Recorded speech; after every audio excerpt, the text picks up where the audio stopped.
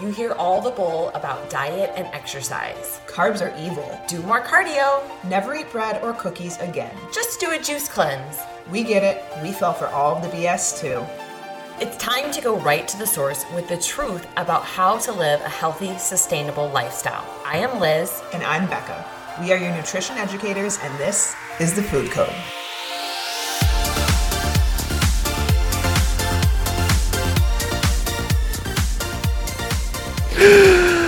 Oh, happy Monday, everyone. All right. Happy Monday. We are back and we are recording lots of podcasts because we're trying to get ahead. And luckily we had I feel like we had one of those moments because sometimes Liz and I struggle to come up with topics.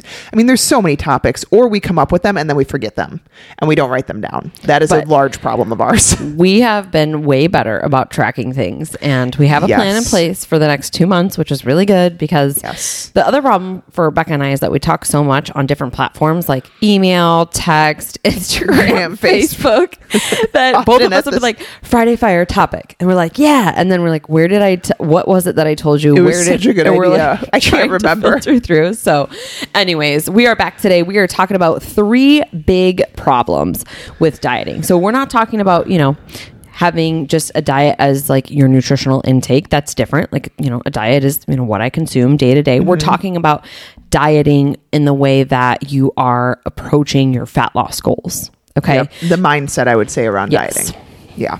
And it's a short-term mindset. And that's actually, we talk to a lot of women, obviously, and there was someone I was talking to this morning, and I was mentioning how she was telling me different diets that she had done. She'd done Weight Watchers. She'd done OptiFast, which is a pretty extreme shake diet that you're consuming 800 calories, the HCG diet, all these different things. Mm-hmm. But she was basically mentioning in 2 months I lost 28 pounds, but then I can't drink OptiFast every day for the rest of my life. And what do I do when I go out to eat with my family? And I was telling her, I was like, well, that's what I think the biggest problem with diets is, diets work, guys. They do. Keto works, intermittent fasting can work to an extent. All of these things work to an extent. The problem is we never think about the sustainability of things, and we never think about the long-term side effect of things. And so, sure, do extreme calorie deficits work? For some people, they do, if they come from a place of not being sick or not having been in an extreme calorie deficit for a while. But what we don't think about is what is this doing to our health long term and our ability to sustain that weight loss long term? And then 2, we have I'm either dieting mindset or I'm off the rails. Yeah. There is no in between for people. And so one of the biggest things that Liz and I and our coaches do in our program is, and the reason that we work with people for 6 months in our program is because we want to take you through those phases. And if we don't at least take you through all of those phases, we want to teach you those phases. I want to teach someone what it looks like to maintain your weight loss and how that is a healthy thing, a necessary thing, and definitely a lifelong thing. No one talks about the diet after the diet. And so the number one problem with diets is it's a short-term mindset. Yeah. And this is where, as we're working with clients too, we really focus on, is this sustainable for you and your lifestyle? I don't want this to be a diet protocol that you follow to lose weight. I want this to become your lifestyle that you just adjust up or down in different seasons to get to your goal, right? The number one reason people regain the weight is because they have such a short-term mindset around, I'm going to do this for the next 60 days or 90 days or whatever it is, an 8-week challenge, a 10-week 30-day reset. We used to do them. We used to, yeah. But here's the thing is, when people think about their diet that way and they think about it with these, short-term goals, what happens is when they get to that end date, they go ham, right? They just go back to the things that they were doing. They relax on all of the things and they stop being so rigorous or disciplined. And yes, in maintenance season, you don't have to be as disciplined or rigorous with your planning and tracking as you are in a fat loss phase, but you still need to be following through with the same habits that got you to your goal, right? If you have a 6-pack goal, right? And you do a 16-week cut and you get there and you get a 6-pack, how do you expect to maintain it? You have to keep doing the things that you were doing. Yeah.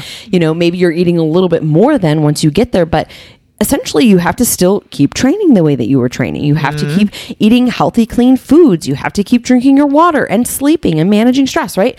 And so this is a thing that we want to work with clients on, is helping them understand that this is not a short-term diet program. This is a long-term view for the rest of your life, because that is how you are going to not only get the results, but then you're going to sustain them because it works for you. Yeah, absolutely. And it's actually funny because I remember we talked to one of our clients this week, and one of the things that we wanted to talk to her about was her food looked like really clean, like too clean. And she had been doing really well, and it had been that way for a few weeks prior to since we started, but we knew what food looked like prior to that, and it wasn't like that. And so we had the discussion of, is this sustainable for you? Like, yeah, you feel great. You're seeing progress. This is awesome. But like, we challenge our clients, like, sorry, this is too strict. This is not something that most people are able and willing to sustain. And so if it is something like that, like, yeah, well, it's fine. Like, I'm eating, but then that you miss, your glass of wine, you miss the chocolate that you enjoy. Like,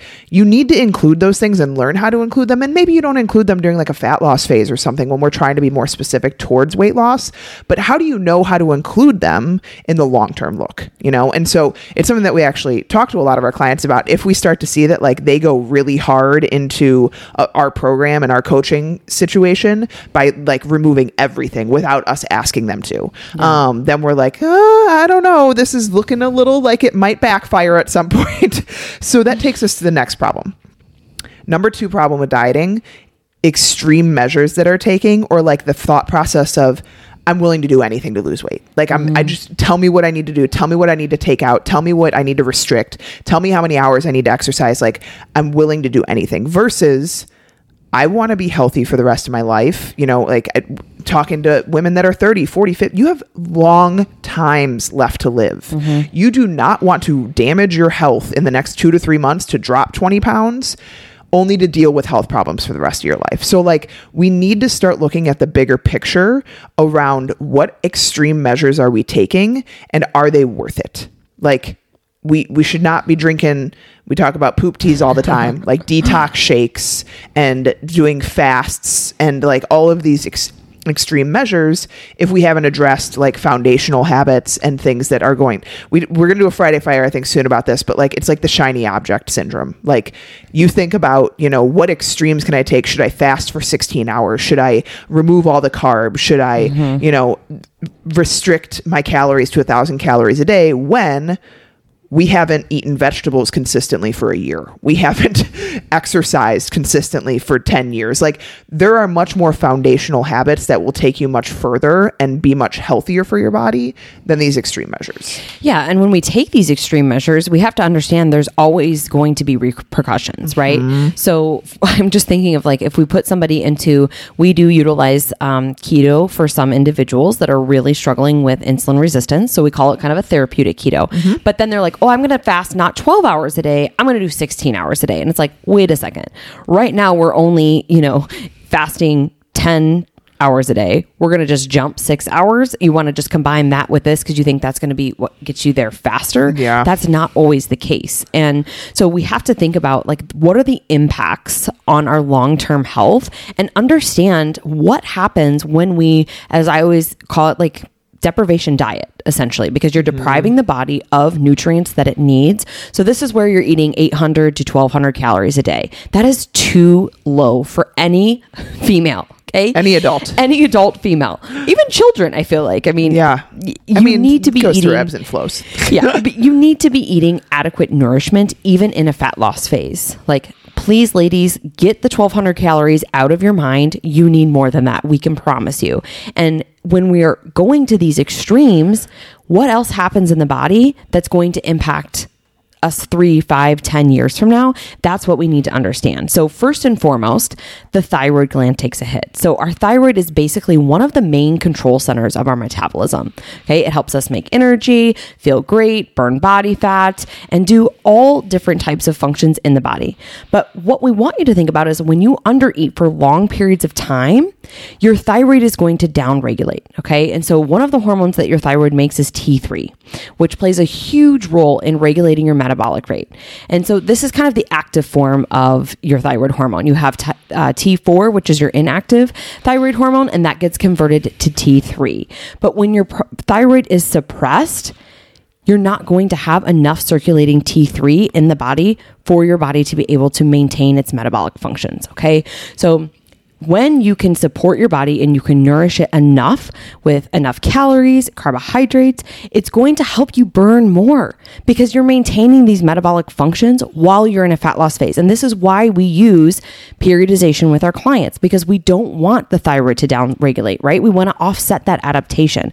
And so this is where we'll go through different, short periods of time with a fat loss phase and then refeeds, whether that's 2 days, 3 days, a week. It kind of depends upon the person, but we don't want to do long-term detrimental damage to the functions of our body that are responsible for our metabolism. So that's number one. Yep, absolutely.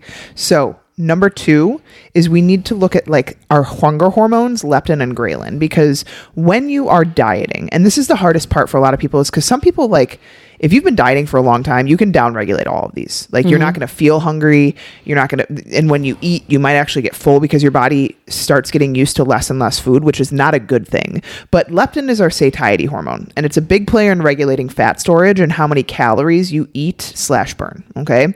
Calorie restriction in research is shown to decrease the amount of leptin produced, meaning we don't get as full as easily. And this is a lot of times why a lot of people that diet very hard, they then cycle back up very hard, because when they start eating again, they become like ravenous, or food starts to actually taste better. Like, you get more of a reward sense from food. So, the cookies that you've been restricting yourself of for 3 weeks now all of a sudden taste like 10 times better. The reward center of your brain actually starts to shift. And so many people that diet for too long start to not feel hungry. And this is usually a matter of your body stopping the production of your hunger and your satiety hormones altogether, which is not what we want.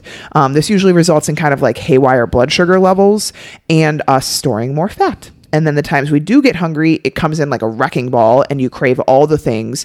And we see this a lot of times with people that don't consume enough or don't consume enough consistently throughout the day. And then at night they overconsume. Like well, I don't eat that bad, throughout the day. Sometimes I might even skip breakfast, or like I'll skip lunch because I'm busy. And then it's like the chocolate or the wine or the chips or whatever comes out at night. Because to be honest, your body's driving to find nourishment. It's driving you to get calories in, and it will do that through the most palatable, highly dense calories possible to get the most calories it needs. But unfortunately, in today's society, that is very usually like processed convenience foods, which aren't providing nourishment. Yep. All right, let's talk about 2 other hormones. So third one here is testosterone. Okay, so testosterone is primarily known for its role in increasing and maintaining muscle mass. Ladies, we need testosterone. Yes, it's primarily a male hormone, but we need it to build that lean tone look that we want. And it also plays a huge role in our resting metabolic rate. Okay, so testosterone has been shown to regulate fat storage in the body as well. And what we want is to be able to maintain proper levels of testosterone throughout all seasons of life, including our fat loss phases. But when we're in a calorie deficit for long periods of times, testosterone is also going to downregulate. Okay. And when we let it get super, super low, you're going to struggle to gain strength. You are going to store more fat. You're also going to feel the impacts on your sex drive and your energy levels too. So I've been there.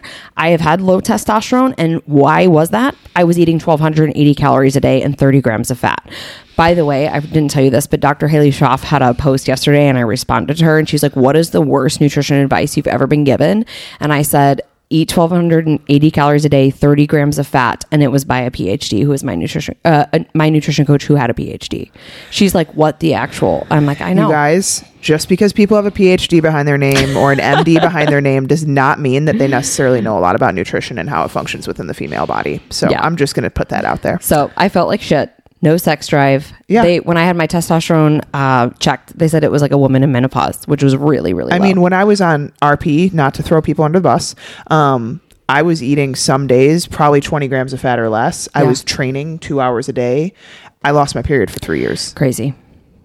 I was also a raging bitch because I had horrible mood disorder because of all of it. You guys, mood is related to food, okay? There's a reason they rhyme. There's your next post. I know. Food is related to mood. That was a good one. Okay. Mood is related to food. Anyways, cortisol. Here's the thing. Cortisol gets a bad rap. Cortisol is actually very helpful and very necessary within the body, but small amounts. Small, acute amounts. What does happen in like a constant state of cortisol, which results from calorie deficits, calorie restriction, constant dieting, it creates this high cortisol all the time. And that leads to your body actually breaking down muscle instead of fat, storing more fat in the belly. We call it the stress belly. And it also results in high blood pressure, fatigue, mood swings, irritability, and even insulin resistance. This is probably the biggest thing that we see, in my opinion, drive insulin resistance in our clients. Yep. I don't think, like, the clients that we work with have not been over consuming excess amounts of calories for long periods of time. It's usually a combination of inconsistent eating, which drives blood sugar issues and stress on the body, and then just chronic stress in the system that they aren't managing, and that's what drives it. So you can be insulin resistant without over consuming constantly.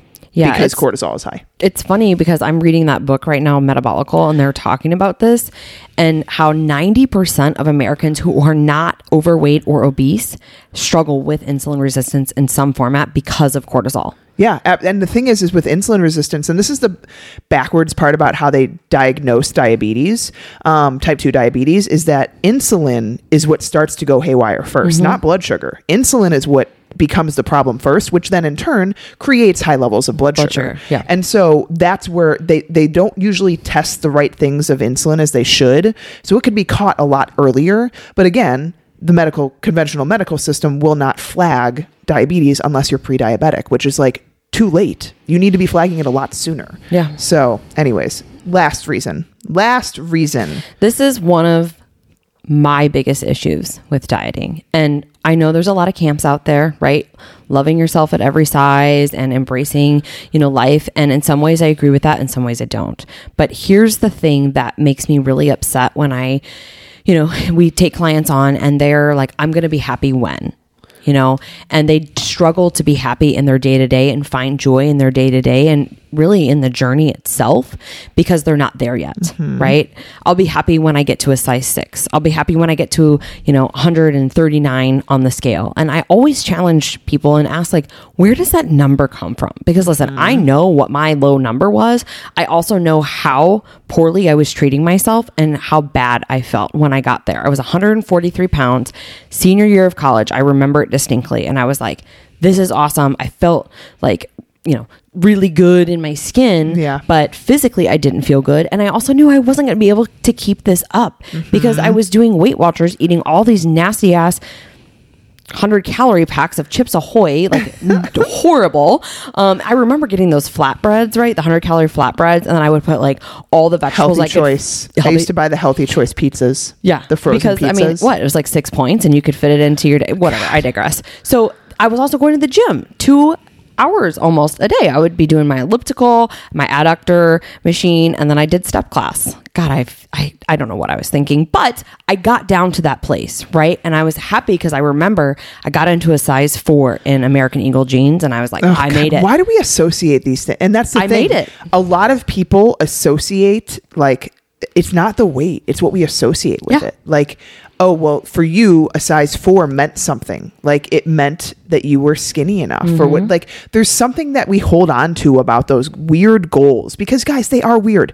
No one fucking sees your pant size. No one sees the weight that you are. Like, I actually like telling people my weight because they're shocked by it. And I'm like, yeah, I fucking weigh 170 pounds and I'm strong as hell. I'm fit, I'm healthy, and I feel good. And I'll never be a size 2 unless I literally break my hip bone. So it is about being confident with what you're doing to support your body and your health. And I think that's the biggest disconnect that people have is they aren't proud of themselves. They aren't confident. They aren't happy with the actions they're taking.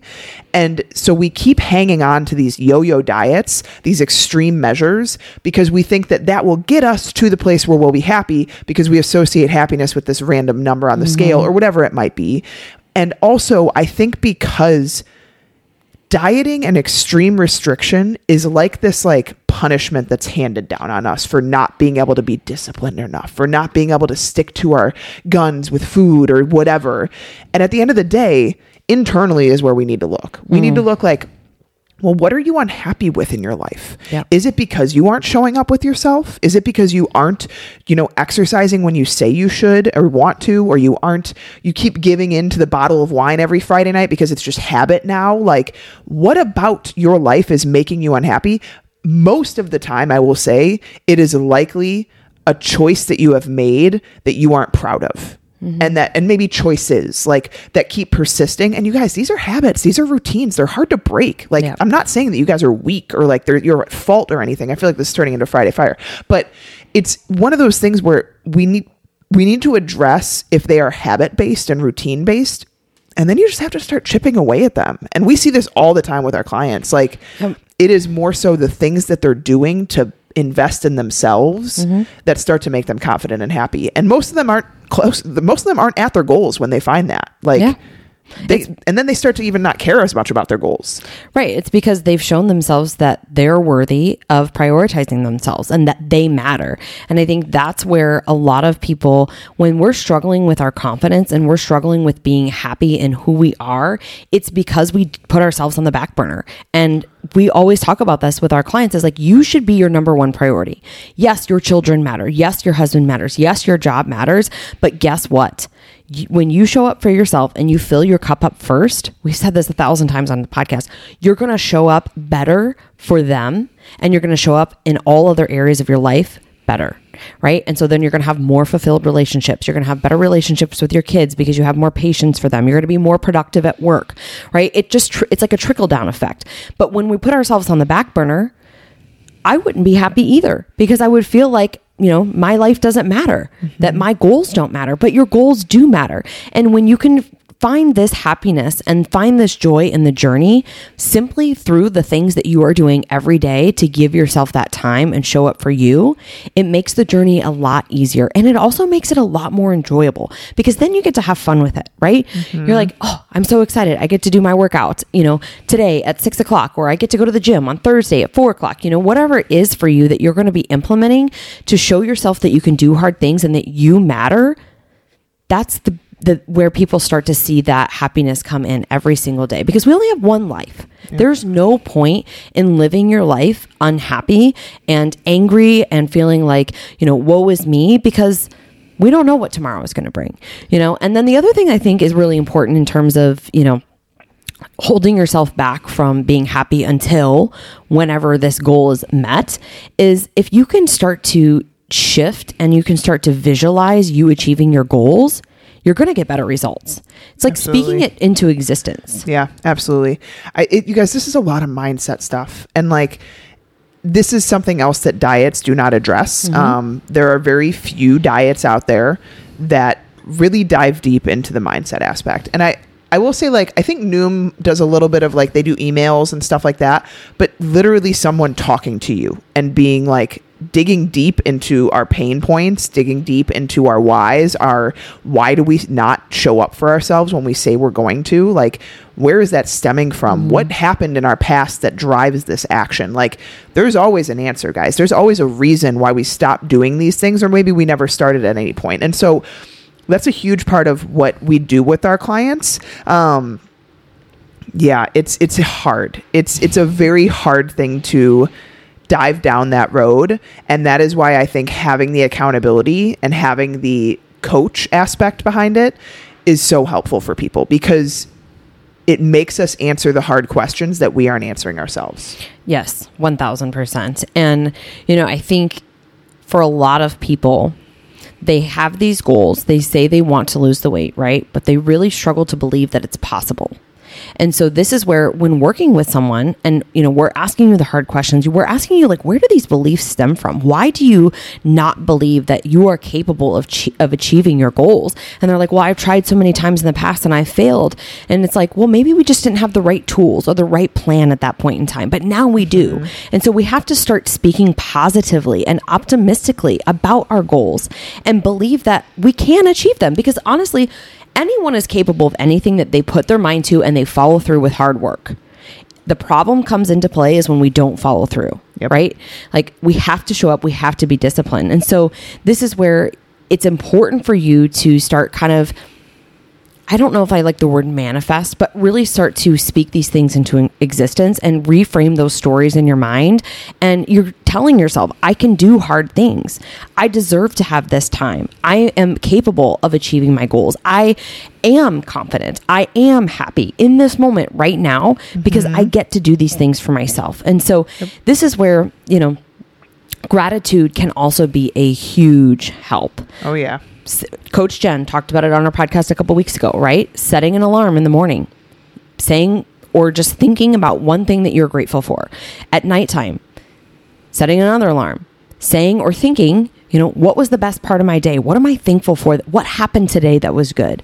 Because studies have shown us that gratitude can help increase happiness, gives people, better self-esteem, a more positive outlook on life, improved relationships, because we kind of start to show up with a greater sense of connection and thankfulness and gratefulness for others, or just for life in general, like the beauty that you see around you, the ability to breathe another day and live another day, Yeah.